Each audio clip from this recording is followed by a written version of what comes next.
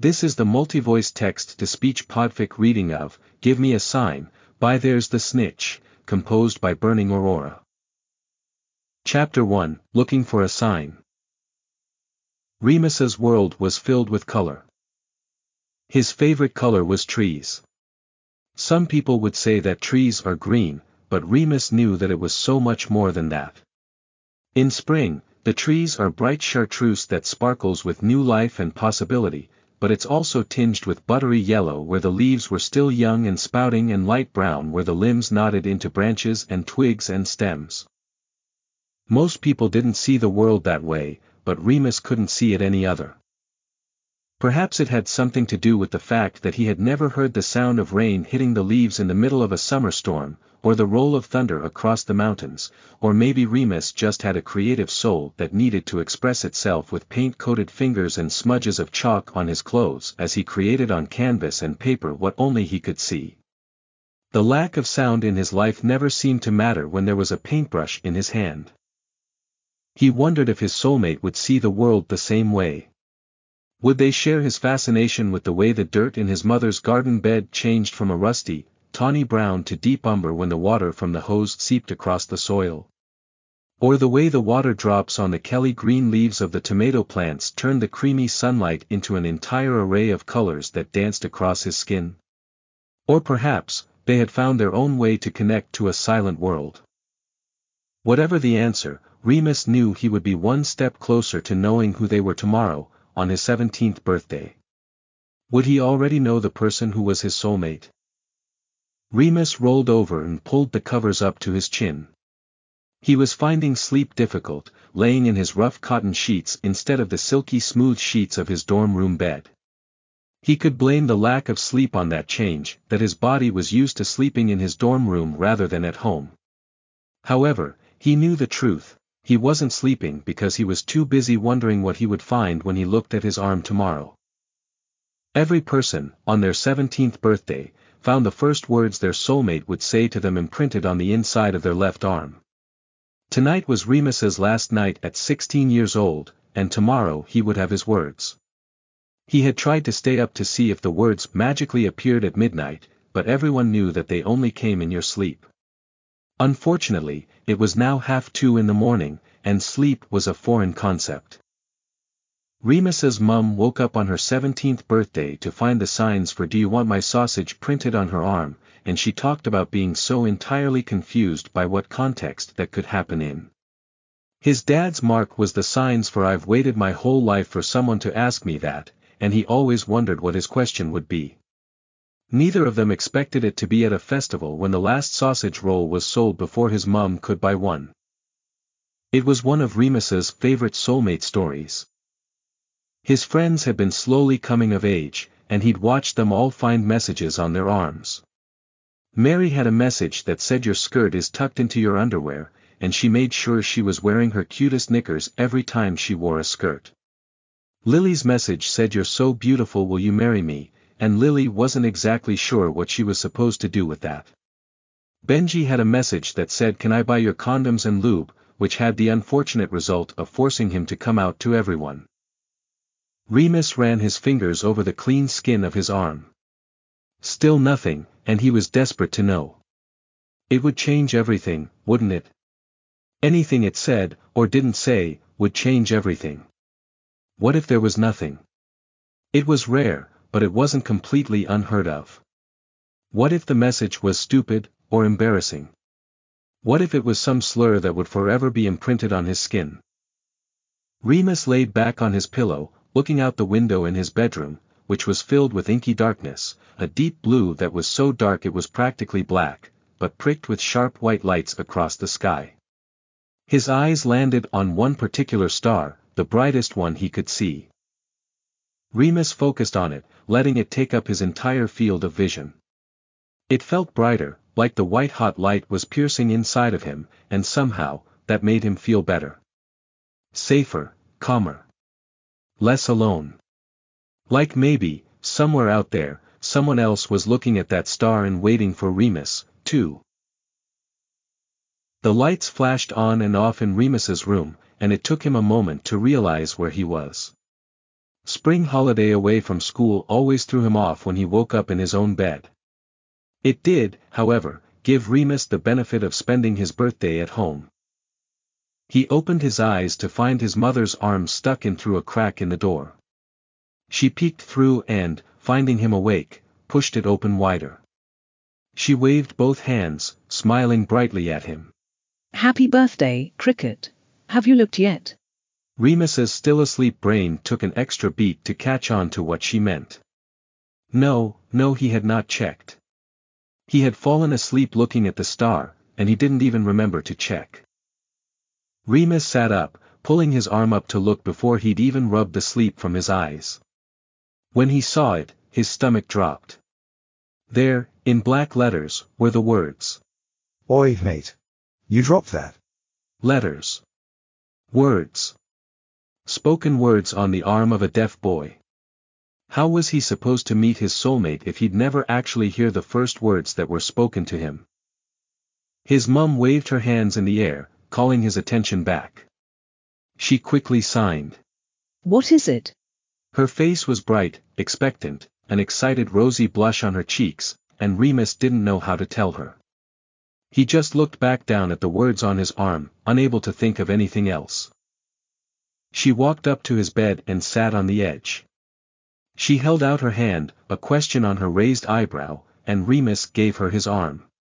He watched her face carefully, her eyes dragged across the words, her brow briefly furrowed and her lips turned down, then her eyebrows shot up as she realized what it meant.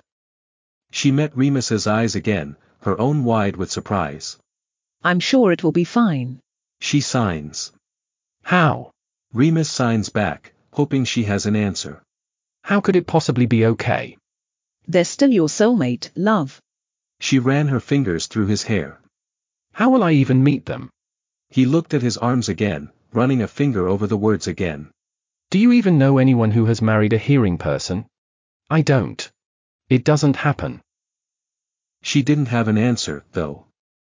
She just held her arms wide, and let Remus fold himself in against her chest. Remus sat down to breakfast with his parents on the last morning before heading back to school. They'd celebrated his birthday, but no one mentioned the words on his arm again. He didn't really blame them. It felt a bit like Remus was losing his one chance at love, and how were his parents supposed to comfort him about that? Regardless, Remus couldn't stop thinking about it. He waved his hand, getting his parents' attention. I've been thinking. I want to see a doctor. His mum's face immediately creased in concern. Are you all right, Cricket? Do you feel sick? Remus shook his head. No. For audiology. I want to see if they can make me hear. They look at him blankly. His dad cleared his throat, scratching his beard uncomfortably before signing. Is this about your soulmate, Mark? Of course it is. Remus signed back. You don't have to do that. His mum signed. You don't have to change who you are because of this. I'm not trying to change who I am. Remus shook his head, pleading with them. He knew this was going to be a battle when he brought it up. How do I meet my soulmate if I can't hear? What? You get some words written on your arm, and you decide to abandon our community? His dad scoffed. I'm not abandoning anyone. Aren't you? His dad stood up, pacing like he was unable to sit any longer. We're deaf, Remus. All of our friends are deaf. All of your friends are deaf. Benji's not totally deaf. Remus signed with a bright smile. He can hear. His dad rolled his eyes. Benji barely hears, and he is part of our community. He signs, and his soulmate does too, based on the signs in his soulmate mark, right? Well, I don't have signs, do I? Remus ran a hand over his face, frustrated. I have spoken words, and I want to know if there's a chance I can hear my soulmate speak them. That's all I'm asking. His dad stopped, staring at him coldly. You're deaf, the way I raised you. I never expected my son to turn his back on that. He walked out of the room without giving Remus a chance to respond. Remus sat staring at the empty doorway until his mum slid her hand down his arm, holding his hand for a moment before signing. He didn't mean it, Cricket. He sounded like he meant it. Remus crossed his arms over his chest when he finished signing. She looked at him kindly. He just doesn't like forced hearing. You know he was forced to try hearing aids when he was a kid. Remus sighed. I'm not him, Mum. I want to see the doctor. I'll talk to him. I promise. Remus flew back to school before really getting an answer from his parents. His dad gave him a cursory hug before he left, and his mum gave him a much bigger hug. It was fine. He knew that what he was asking would cause some hard feelings, and he was, mostly, prepared for their reactions. Remus wrote out the address for Beauxbatons and tossed it into the fireplace with the flue powder. The fire roared a brilliant emerald green, and he stepped through to the hall d'entrée of the castle, where all of the fireplaces were lined up as students arrived back from the holiday. Most students moved on quickly to other parts of the castle, but Remus was greeted with a fluttering of applause. Marlene dropped her hands to sign. There's the birthday boy. You've been ignoring our letters. Benji walked up next. If you wanted to build suspense, then you succeeded. Marlene picked up before Remus could respond. Pretty rude to make us wait to find out what your mark is. Remus held up both of his hands to stop them, hoping to get a word in, but Lily made quick work and grabbed his arm, pushing up the sleeve of his sweater before he could make a protest. She read the words before he could snatch his arm back and hold it against his chest. He didn't miss the way her face fell. Right, well. That's that then. Should we go to dinner? Remus pushed past them, pulling his sleeve down as he walked out of the room. Marlene grabbed his shoulder and turned him back to face her, quickly signing. What does it say? Nothing. Remus tried to turn away again, but Lily caught his arm. It's not that bad. Lily tried to grab for his arm again, but Remus held it back. Really, it'll be fine. It can't be worse than condoms and lube. Benji signed with a smile. I don't think I've heard of a worse soulmate mark than that.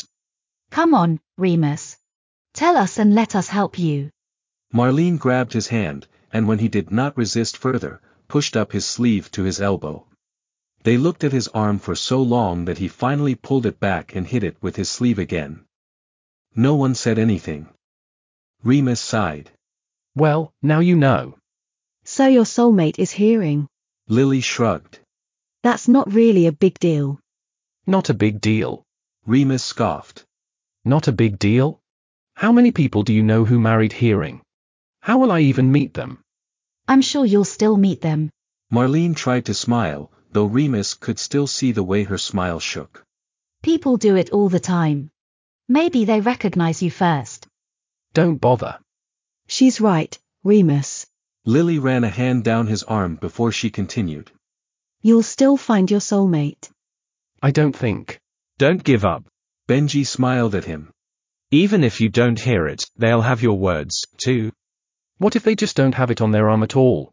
What if I say nothing back because I didn't hear them and they just never know it's me?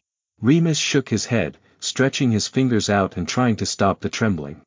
There are so many ways this can go wrong. There are a lot of ways this could go right. Lily shrugged.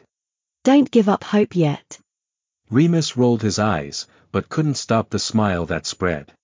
Fine, but I reserve the right to say I told you so. Lily shook her head. Fine. You can be a grumpy old man after you don't find him. It won't change much from how you are now. She pinched his jumper between her fingers, lifting slightly. Come on. Let's go get you unpacked. Marlene pulled him toward their dorm. For the most part, no one mentioned his mark again over the next few weeks. People eventually figured out that he didn't want to talk about it, and they let him shy away from the subject. Instead, Remus continued going to class in his bird's egg blue uniform, using his inky black quill to scratch notes on his smooth ivory paper, and sitting in the common room in the evenings sipping amber orange-colored tea while reading red leather-bound books filled with silky antiqued pages.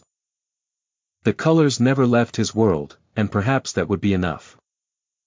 It was 3 weeks after he returned to school that a large, brown barn owl, Tilluin, dropped off a letter from his parents. She sat on his shoulder, nibbling at his toast in La Grande Salle as he pulled the taupe twine to release the letter.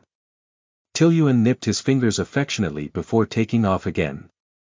Remus unfurled the letter, finding his mother's writing in neat blue ink on the page. Cricket, I talked to your dad and we have scheduled some appointments for you. The first is at St. Mungo's and the second is with a doctor that a friend of mine recommended. The appointments are only to discuss what options are available, and your father and I ask that you come home and discuss it with us before you choose to do anything. We love you very much, darling, and I hope you have a good remainder of term. Mum. Remus was surprised, honestly, to receive the letter. He'd thought his father would fight it more, and he'd have to pull the "I'm an adult and you can't stop me" card in order to go. He could agree to their terms, of course. He just wanted to know what the options were. Marlene tapped the table in front of his plate with her finger, and when he looked up, she signed. What's that? A letter from my mum. Remus folded it neatly and put the letter inside the pocket of his robes. They scheduled some medical appointments for me. For what? Lily asked as she reached for the orange juice. Remus bit his lip. For hearing. The three of them looked at him blankly before Benji signed. You want to change your hearing? Maybe. Remus signed, then shrugged. I want to know what my options are, anyway. Why do you need options? Marlene asked, the speed of her hands betraying her feelings. You're fine as you are. It's not a big deal. Remus grabbed an orange from the table. I may not do anything anyway. I just want to ask. Why, though? Lily's head tilted as she asked, though not unkindly. You've always been against it before. Yes, well, I've never had a hearing soulmate before. Remus patted his covered arm as he said it, then looked away from them. Can we drop it? It doesn't mean anything. No one interrupted his breakfast again. It was not the last time he would hear about it, but he was sure of his choice. Remus didn't register much past the words. You're not a candidate for the procedure. From the doctor with the starched white coat, charcoal trousers, and shiny ebony black shoes. Remus focused instead on the yellow mustard stain on the collar of his white shirt as he told Remus about how his ears were so fucked up that the procedure wouldn't work. He'd gotten more or less the same response from the healer at St. Mungo's. Remus had never believed that not having hearing made him broken until he tried to fix himself and found himself wanting. It's a stupid and foolish train of thought. If any of his friends said something about themselves that way, he would show up with a 10-point presentation on why hearing is not a requirement to be a whole and happy person and how no part of them was broken or less than just because of what some stupid doctor said about them. And yet, Remus felt his soulmate on the line and slipping away, all because he would never be able to hear their first words. It left him feeling broken. The doctor clapped once, the sudden movement drawing Remus's eyes. The doctor shrugged. Do you have any questions I can answer? Remus looked up from the man's mustard stain to look into his mossy green eyes and shook his head. There were no questions that could give him what he wanted. Not anymore. Remus made his way home, dreading the way he knew his parents were waiting for the details from his appointment. He hesitated outside the door before opening it carefully. Perhaps he could sneak past his parents without alerting them that he was home and they met him in the entryway as he closed the door. Remus sighed. So much for sneaking away. His mum was wringing her hands as he turned around to look at them after slipping off his trainers and leaving them on the mat by the door. She began signing immediately. Well, how did it go? Fine. I'm not doing it. He tried to push past them to the stairs, but his dad caught his arm and turned him back. What do you mean? His dad signed. Why are you not doing it? Do you care? Remus signed back. You didn't want me to do it anyway. Cricket, stop it. His mom stepped forward, trying to put herself between the two of them the way she always did. What happened? Why aren't you doing it? Because I can't do it. There's nothing salvageable. Remus was shaking, with anger or frustration, and he couldn't stop the rest of it from coming out. I'm too broken to be fixed. Hey, you are not broken. His mum signed quickly. Did the doctor tell you that? No. I told me that. Because it's true. Remus regretted it already, but he wasn't about to back down from this fight with his dad. I'm broken and it's going to cost me everything. Remus, that's not. His dad began, but Remus cut him off with a quick slash through the air. You got what you wanted, Dad. Just drop it. Remus turned and walked up the stairs, ignoring whatever response might have followed. He expected the flashing lights and the dip on his bed when he didn't acknowledge his mother walking in. What he didn't expect was to turn over and find his dad there instead. Can we talk, Remus? Remus sat up on his bed, leaning against the headboard with his knees pulled to his chest. He laid his head across his knees and shrugged. I'm sorry about how it went today. Remus rolled his eyes. His dad waved his hand, then signed.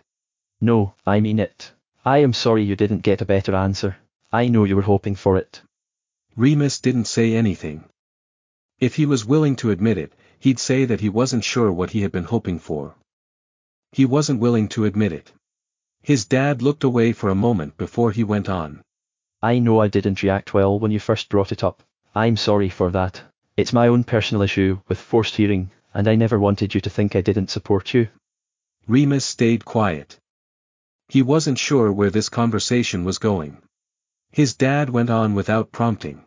I know you're worried about meeting your soulmate, but that doesn't mean that your life will be without love. Remus noticed that his dad didn't try to placate him, that they would still meet one day. He appreciated his dad's cold realism, without the empty optimism that everyone else tried to push on him. Remus rubbed his face across his knees and lifted his head. He didn't answer, but he made eye contact with his dad, listening closely. Your Aunt Beatrice didn't end up with her soulmate. Did you know that? Remus shook his head. She met him when they were in their 20s. He was part of this new age group that didn't believe in soulmates. They thought that we were all forcing ourselves to love people merely because of our marks rather than establishing real connections. His dad paused, running a hand over his face. As soon as she met him, he shunned her. What happened to her? Remus asked. She sought out a support group of people who didn't end up with their soulmate. She eventually married a man in a similar position, and when her soulmate sought her out again years later, she told him that he was a stranger to her. Remus felt his face crease in confusion. I had no idea. I know. Aunt Beatrice and Uncle Fletcher let people think they are soulmates. It's easier than trying to explain. He rubbed his hands together, letting the information sink in. I don't want you to think you will forever be alone if you can't find your soulmate, or if they don't choose you. There are other ways to find a happy life. Just keep it in mind. Remus nodded. Thanks, Dad. I'll keep it in mind. He watched his dad stand up and walk out of the room, closing it carefully behind him. Remus laid down again, staring at the sky through his open window. He wanted to believe his dad, that love was out there for him somewhere, even if his soulmate didn't work out.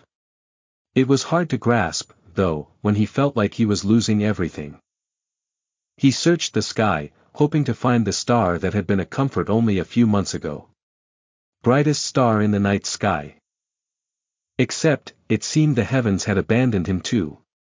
His star was nowhere to be seen. Remus moved to a flat in London after he finished his magical education. He toyed around with different jobs for a while, a clerk at a bookstore, an appraiser at a magical artifact shop, animal care tech at the Magizoologist, but finally settled into a non-profit that advocated for the rights of disabled and disenfranchised magical children. He played many roles in the organization, from organizer to bookkeeper, but his favorite was spending the day in the childcare center with all the kids who were too young for Hogwarts or Beauxbatons. Remus enjoyed his work. It was fulfilling, and he could see the difference he was making on a daily basis. It allowed him to forget the way his life was bleak when he went home. Sure, he still had contact with his friends, most of whom had also moved to London after graduation, and he saw his parents frequently. He would go to community events with London's incredibly active deaf Wixen community. Yet at the end of the day, he went home to his empty flat, made dinner for one, and laid alone in his bed until he was finally able to fall asleep. It was fine. He was fine. It was a life he could accept. It was a life he didn't want. Remus visited his Aunt Beatrice and Uncle Fletcher, apparating out to their small cottage in the Scottish Highlands. They were unsurprised to see him. Apparently his dad told them to expect him and they gave him contact information for the group they'd been part of before they met. It was a group of wicks who called themselves a support group. For a long time, he didn't call them. It felt like another step toward admitting defeat. He didn't have a solution for his hearing soulmate problem, but that didn't mean a solution didn't exist. If he went, when he went, it felt like he was sacrificing that last bit of hope. Remus initially found a wizard, about his age, who greeted him with, It isn't true that my mattress is made of candy floss. Remus stared at the man, certain that he'd read his lips wrong, but the man laughed. I must not be your soulmate, then. He held up his left arm, cut off at the elbow. It turned out the man, Peter, had lost his hand in some sort of potions incident. He was very vague about the circumstances. Peter had a mechanical hand that some half-muggle man convinced him to try, but it was buggy around magic. He'd lost his arm before he learned what his soulmate would say to him, and decided on the weird phrase so that his soulmate would have no question it was him when they finally met. He met a pair of married witches, Lavender and Parvati, who chose to spend their lives together despite the fact that they were not soulmates and had not yet met their soulmates. They were a bit skittish about the reason why, and avoided telling Remus why they were in the group, or why they were together, until his 6th visit to the group. He supposed that if his arm read something like, Keep quiet and I won't have to kill you, and don't scream or I'll slit your throat, he'd probably look for someone else too. There was a woman, Cho, who met her soulmate and was blissfully happy with him for 2 months. He died tragically, the bystander witness to a crime. After she lost him, Cho said she lost herself a bit. Nothing about having a connection to your soulmate promised that you'd have forever with them, and after she lost hers, she didn't know what there was left for her. No one prepared you for that possibility. Remus asked her on a date after he found out that she knew some sign language, and for 6 weeks, they shared casual dates and casual sex. It ended abruptly one evening, when he was naked in her bed, sharing a post-shag cigarette, and she finally asked him why his soulmate had rejected him. Was it your ears? She asked, flicking his earlobe. To say that she was angry when Remus told her that he hadn't yet met his soulmate would be an understatement. He tried to explain how he was unlikely to meet his soulmate, but that only made her cry. He held her while she sobbed into his shoulder that she thought he understood her pain but that he was clearly just another liar. He carefully avoided the next few group meetings, and stayed clear out of her way when he decided to return to the group. Cho ignored him, but otherwise treated Remus as though nothing had happened between them. That was honestly fine with him. He was asked out by a man named Sev who claimed his soulmate married someone else, but something seemed off about his story. Remus never agreed to the date, which he was thankful of when he found out that Sev was not her soulmate. Remus had never heard of non-reciprocal soulmates, but no one had any idea if Sev actually had a soulmate mark that linked to her. Remus wanted no part of that mess. Remus went on a few dates with a nice lady named Arabella, and found out that she had no soulmate mark at all. They'd never really hit it off, but they were both lonely and found their way together when the feeling became overbearing. He saw Lily often, continued working for the non-profit, and continued to go home alone. Regardless, he felt like he was waiting for something. When he was at his loneliest, he sat by the window and looked for the brightest star in the sky, hoping that perhaps it could bring him something new. Remus left work after one particularly difficult day, frustrated and tired. He walked the 6 blocks through the London streets back to the building his flat was in, trying to decide what he could have for dinner. His kitchen was mostly empty. He'd been avoiding the grocery store because it sounded like a pain, but he really shouldn't get takeout again. He was pretty sure he still had a can of beans tucked away in the little corner cabinet, and his bread might still be good. If it wasn't, he had some frozen waffles in his freezer, and they wouldn't really be the same but they would suffice. Remus reached into his pocket to pull out his keys to open the front door of his building, and a few cards dropped out. Business cards, which his boss had handed him on the way out the door, of people who might be interested in services at the center. He shoved them back in his pocket, and slipped his key into the lock. He was just about to open the door when a hand grabbed his shoulder and spun him around. He turned around and just managed to lip-read the last words the man said. Calling you, didn't you hear? Remus rolled his eyes, then mouthed and signed. I'm deaf, asshole. He expected the man to look confused or angry, but he definitely did not expect the man to break out into a giant smile. He raised his hands and signed. I learned to sign for you. Remus was baffled. Why would you do that?